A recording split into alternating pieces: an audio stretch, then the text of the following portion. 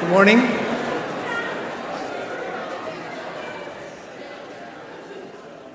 Good morning.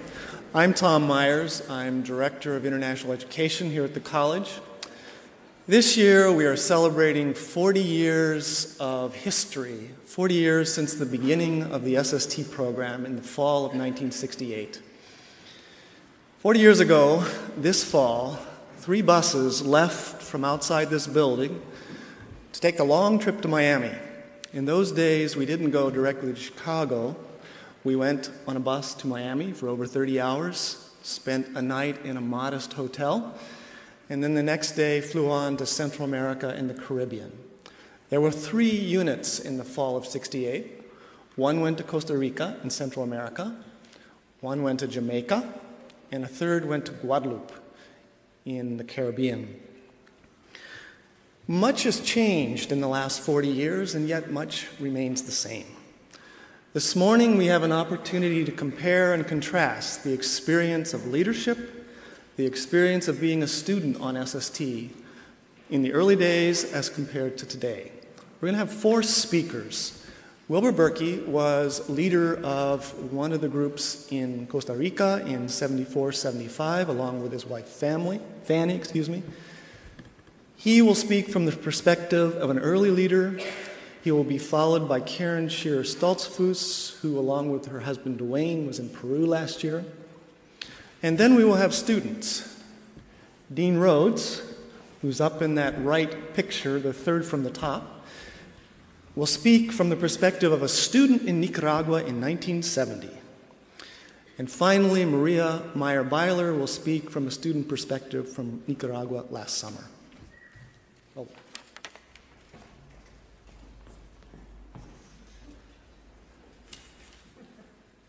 Good morning, and yes, that's me over on the right there with our group in Costa Rica. I was first perplexed a bit by my early years assignment, since that by the time I and my wife led our first SST in Costa Rica in '74-75, SST had already existed for 6 years, had sent some 1,000 students to 11 countries, primarily in Central America and the Caribbean, but also to Germany, Poland, and South Korea. In fact, I was away in graduate school when the SST program began 40 years ago, though I was also very much aware of the dramatic faculty debate under the guidance of Henry Weaver, who is right here, that led to sending virtually all GC students for a semester abroad into what we then called third world countries. But of course, in the longer scheme of things, our first SST was indeed early, in the sense that it was during the first 1/6 of its current history. So how was SST different then? In many ways, it was very little different.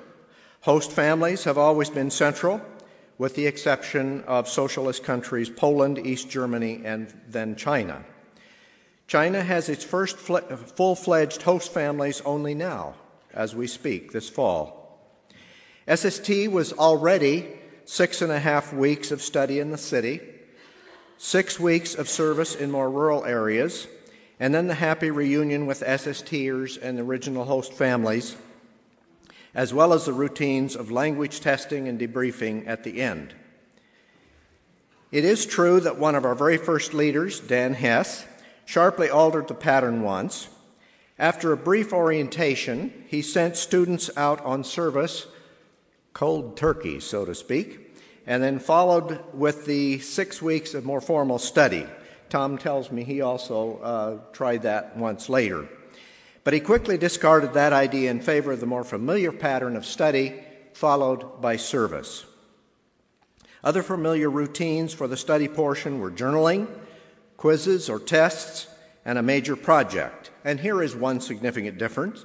For in the beginning, all projects were then sent back to campus, to the campus library for anyone and everyone to read. Another major difference, in the early years, with SST locations primarily in Central America or the Caribbean, students began with a non-stop bus ride to Miami, where after an overnight, they flew to their various countries. Aside from being a less expensive mode at that time,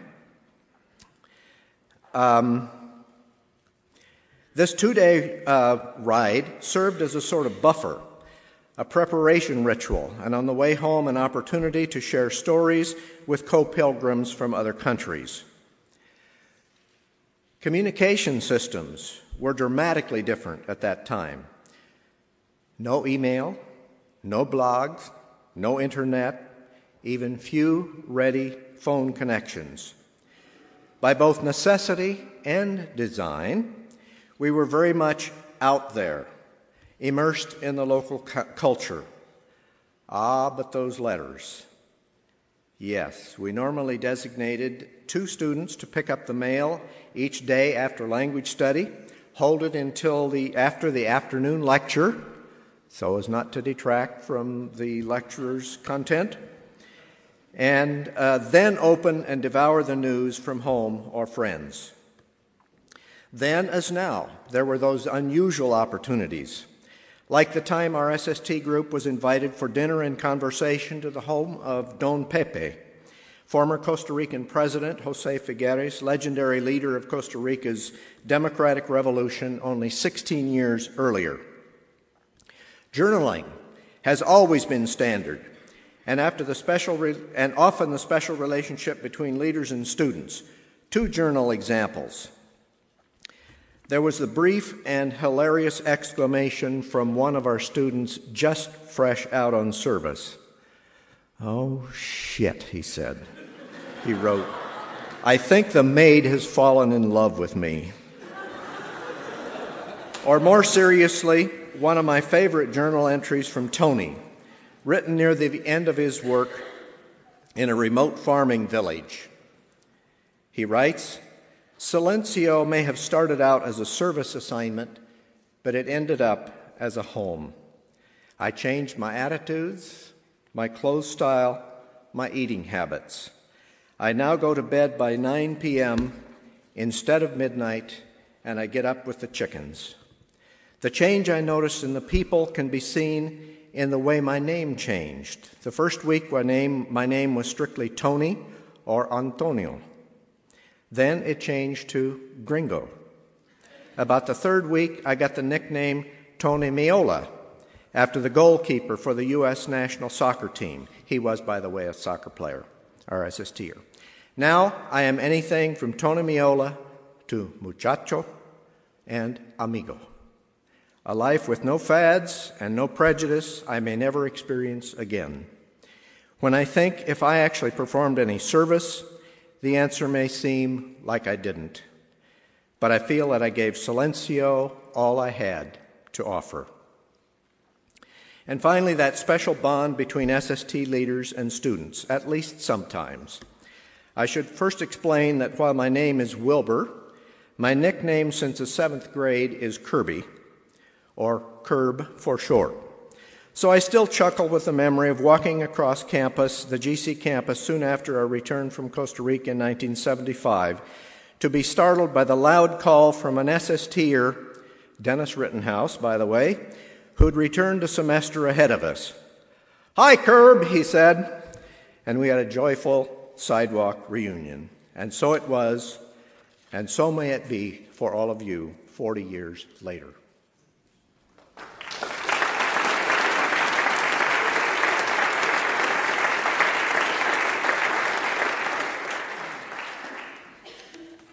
Good morning, or buenos dias. When Dwayne and I left our jobs in New York City and returned to Goshen so that Dwayne could teach in the communication department here, the SST program and our positive experiences both in Haiti and in Costa Rica were key factors in our decision to move. Wilbur here, in his role at that time as Director of International Ed, soon signed us up as prospective leaders for a Spanish SST unit, most likely a semester or 2 in Costa Rica or the Dominican Republic, we thought. 7 years later, last July, we were headed to Peru for the first year-long term of service there. You might guess that renting and packing up our house, along with our 2 teenage daughters, and in my case, leaving a job, were our first hurdles to SST leadership. I mention this in part because it seems that finding couples in this era who are willing and able to serve as leaders is perhaps harder than it was 30 to 40 years ago when SST first began, when one person maybe was more often at home or working a part-time job. Call me naive, but early on, especially when we thought we were headed to an island in the Caribbean, I pictured SST leadership as a chance to step away from the rat race and to experience a slower pace of life. I knew it would involve a lot of work and responsibility, but assumed there would be plenty of time for bonding with students and family, and even time to relax and reflect on life. And then we arrived in the great metropolis of Lima, a busy, modern, in many respects, city with more than 8 million people. Even before our students arrived, life took on an intensity as we learned to know the city using a new informal public transportation system with our less than perfect Spanish. The pace increased, but efficiency decreased. Everything took longer to accomplish. Once we were underway with the program and our students were there, we were surprised at how overwhelmed many of them seemed by all that we had on the agenda, from language classes to lectures to museum visits to weekend field trips. Dwayne and I both recall having had plenty of free time as SSTers, and we tried to balance out the students' requests for more downtime, more time with their families, with all that we needed to pack in to meet the expectations of a newly graded curriculum. And then along with those formal aspects of SST that students expect, like hanging out with families and exploring the city on their own and that kind of thing. Playing into the time factor was, surprise, the aspect of technology, which Wilbur mentioned. We were amazed by how much time and care it took to keep up the unit blog, and how regularly families and friends counted on checking in, sometimes calling Tom in the SST office if they didn't see their son or daughter's photograph at a particular event. Late nights updating the blog or working on student money envelopes would often be followed by those early morning phone calls to Dwayne's cell phone from a host family worried about a sick student. This ability to be in constant communication is a mixed blessing on SST, especially for the leaders.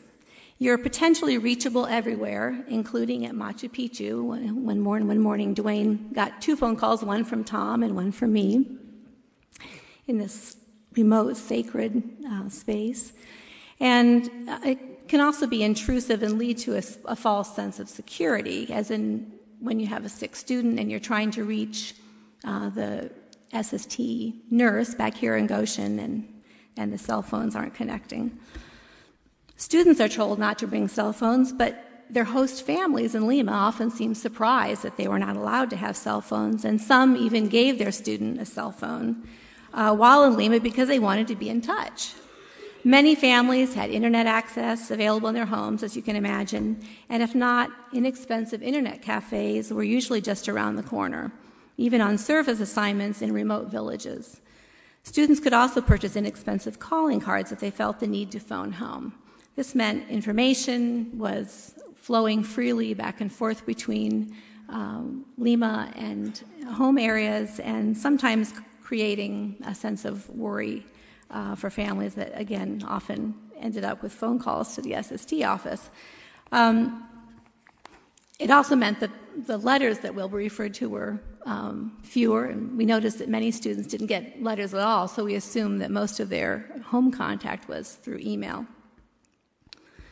Although, again, students were discouraged from keeping blogs and encouraged to be careful when posting information on Facebook and other sites. Once again, it's the kind of thing that we can't police. And occasionally, even though most students handled this very well and blogs were very professional, excuse me, there were occasionally opportunities for information to cause concern or offend a host family member in Peru, which was more of a concern for the SST leaders. I'd expected in our time there, the travel around Peru, which for those of you who've been in Peru, it's an immense country. It's very challenging to get around. And obviously, none of us had time to see all that we would like to have seen and done while we were in Peru. I'd expected that to be the highlight of the experience in Peru, and in many respects, it was. But the biggest reward, which, as Wilbur mentioned, and I think for most leaders you'll hear, is the relationships that you're able to build with students that are hard to build here in Goshen. We found that even though there wasn't as much time to sit around and visit as we thought, there was this amazing opportunity to see into the students' thinking and observe, from our perspective, 63 different perspectives on Peru from bright, engaged college students. And that is a gift that I will long cherish. There are also many other opportunities, whether it's playing silly games when we have downtime, sitting on a bus together, or during those less fortunate times when maybe a student was sick and spent the night at our home, or we spent the day in an emergency room in Lima, that you had an opportunity to get to know people in a way that you wouldn't otherwise.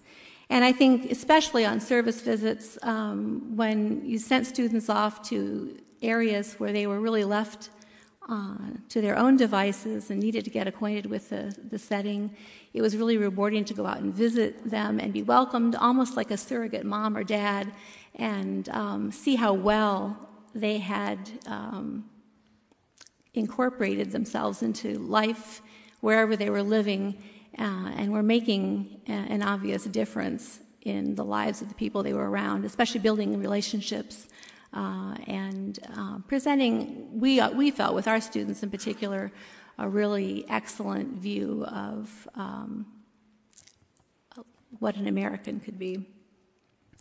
So I guess I would say to all of you students who are yet going on SST, really move forward and go with an open mind and work hard to experience all that you can in your time there. It's, for each person, a unique experience, even though many people have gone before you.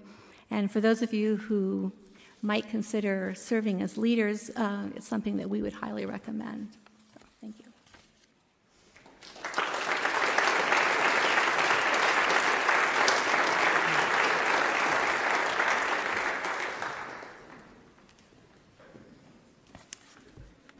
Where did all that hair go?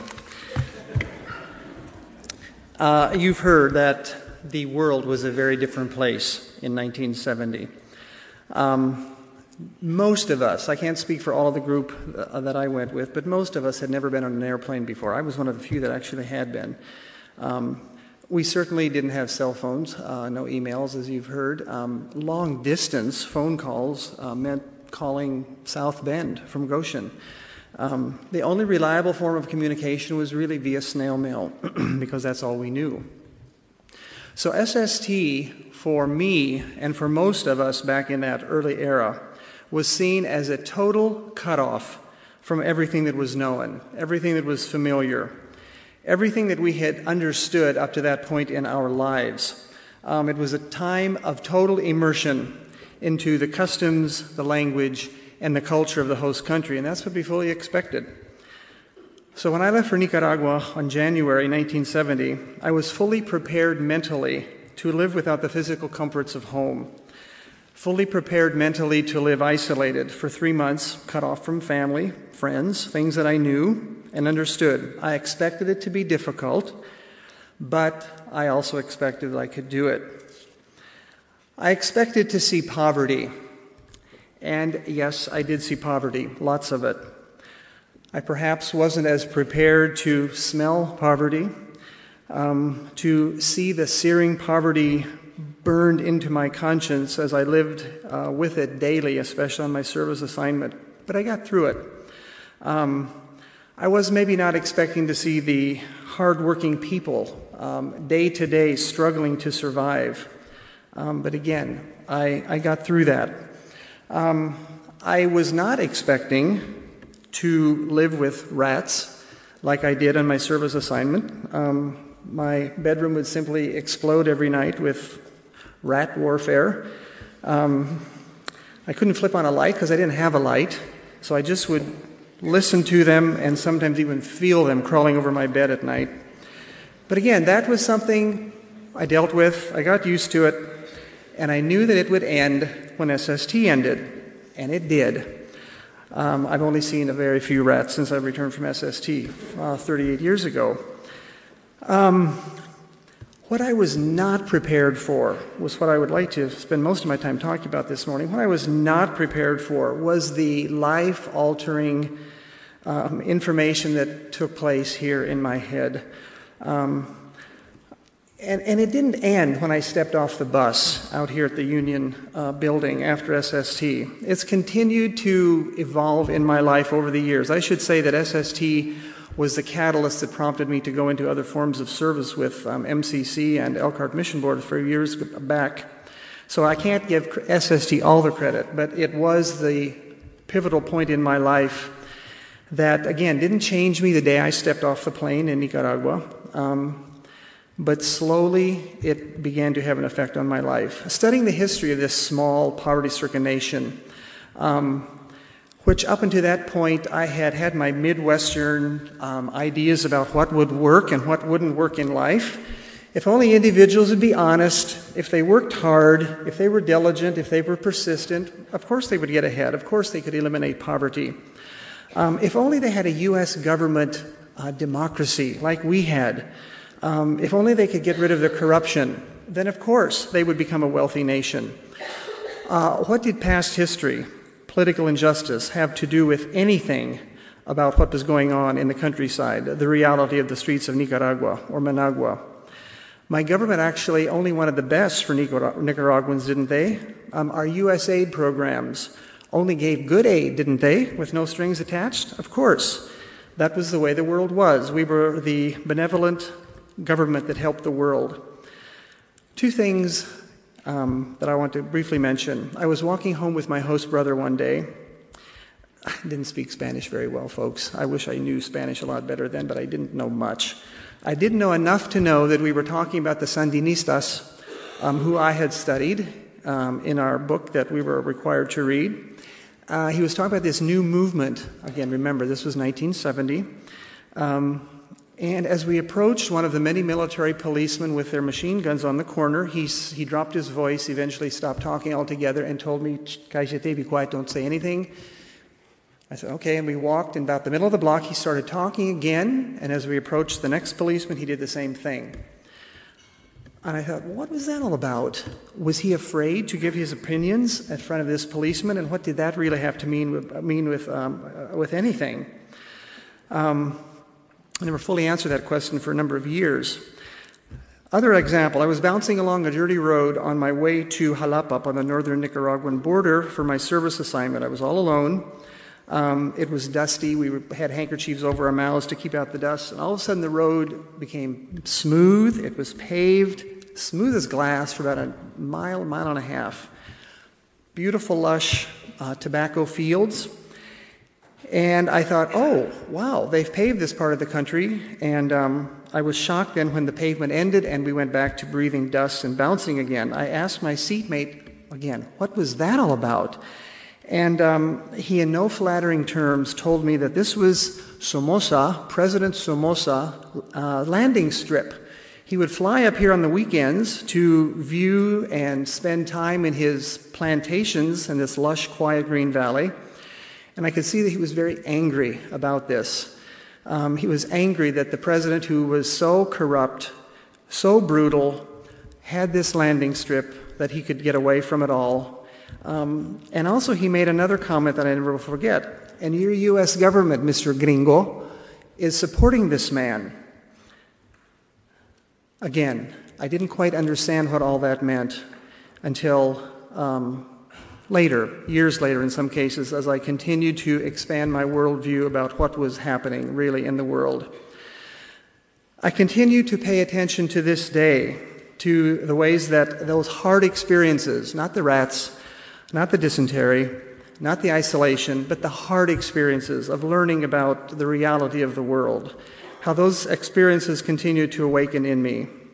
I try to be fully aware of the immigrant who's in front of me at Walmart, who can't speak English. I try to be aware of what our government and the governments both north and south of the Rio Grande, the Rio Bravo, are doing to cause this immigration here in this country. What role do I play as a U.S. taxpayer? I'd like to say that the SST experiences answered all of my questions, but in reality, it didn't.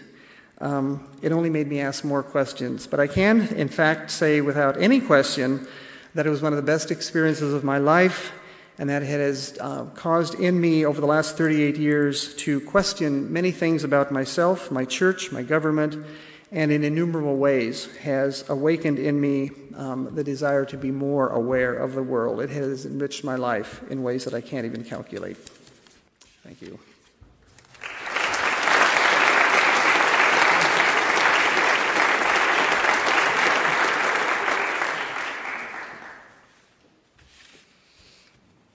Just before I left for Nicaragua SST this summer, some of my friends got back from the spring Tanzania trip, and they were showing me their pictures. And they had all of the typical Goshen College website pictures, the lots of cute kids and dusty and shabby houses, lots of bright-colored fabrics. It was making me really excited to leave. I knew the story.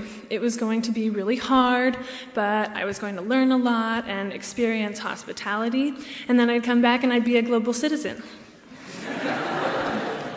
I figured, if anything, I was more prepared for SST than the average Goshen College student. I've taken a decent amount of Spanish. I'm generally adaptable and not very high maintenance, and I figured roughing it would be easy. I also knew, like Dean mentioned, that the U.S. has had a lot of involvement in Nicaraguan politics over the last 100 years or so. I'd had plenty of chance to learn about that, just because of our general higher exposure to information these days through the internet and through the classes that we have on campus. I have learned a lot through school and through other experiences about injustice, and though I've been on the privileged side of that pretty much all the time, I have at least had some exposure to that.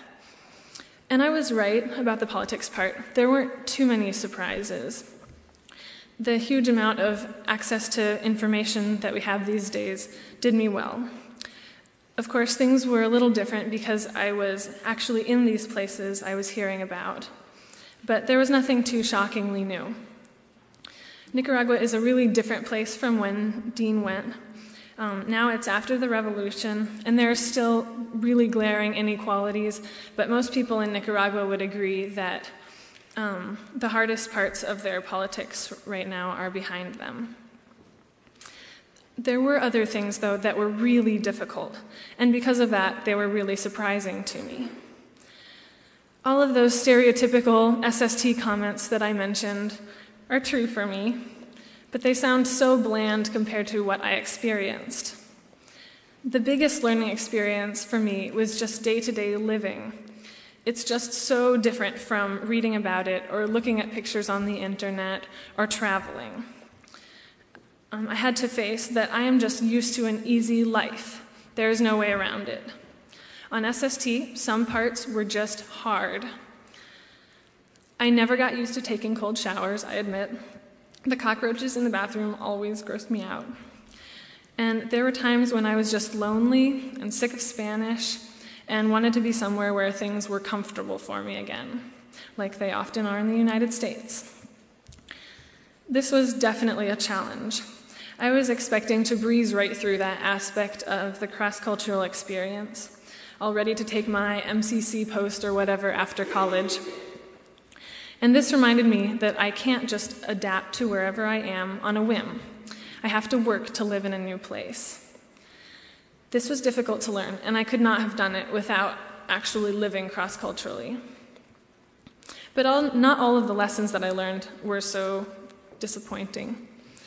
There's just no way to explain becoming used to sleeping through roosters at 3 o'clock in the morning, or making real, dear friends with people who don't even speak my primary language. The joys of learning new vocabulary from my 6-year-old students, like this kid here. His name is Johnson. He taught me a lot. He was a challenge. Or also realizing that my host family, who will never hope to have half of the stuff in my U.S. American house, has everything they need and are happy with it. These are lessons that were so humbling, and that no amount of access to information through the internet or whatever could teach me. That I could not learn any other way but by living them. I did not know that before I left, but now I see how valuable SST has been for me in that respect. A few days ago, I was looking at my pictures from SST. I noticed that I had all the typical SST pictures too. Here's a good example. But I saw that for me, they're more than just prerequisites to my Global Citizens badge. They're connected to memories that have changed me. Though times have changed and my information going into SST was different from Dean's, the experience was still one that shaped me and taught me in unexpected ways.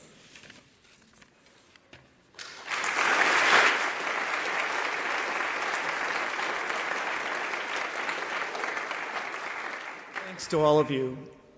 This is the beginning of a celebration that continues. This weekend, there are events on Friday and Saturday that you're all welcome to. Beginning on Friday afternoon at 1:30, we will have a tea here in this building to celebrate the beginning, to honor the founders, followed by the wonderful Haitian art exhibit, the official opening of that in the gallery of the library. On Saturday afternoon, there are back to the classroom events for each region of the world where we have SST. And finally, on Saturday evening in this room at 7:30, Father Jack from Chimbote in Peru, one of our best-known service leaders there, will be speaking. You're all welcome. Go in peace.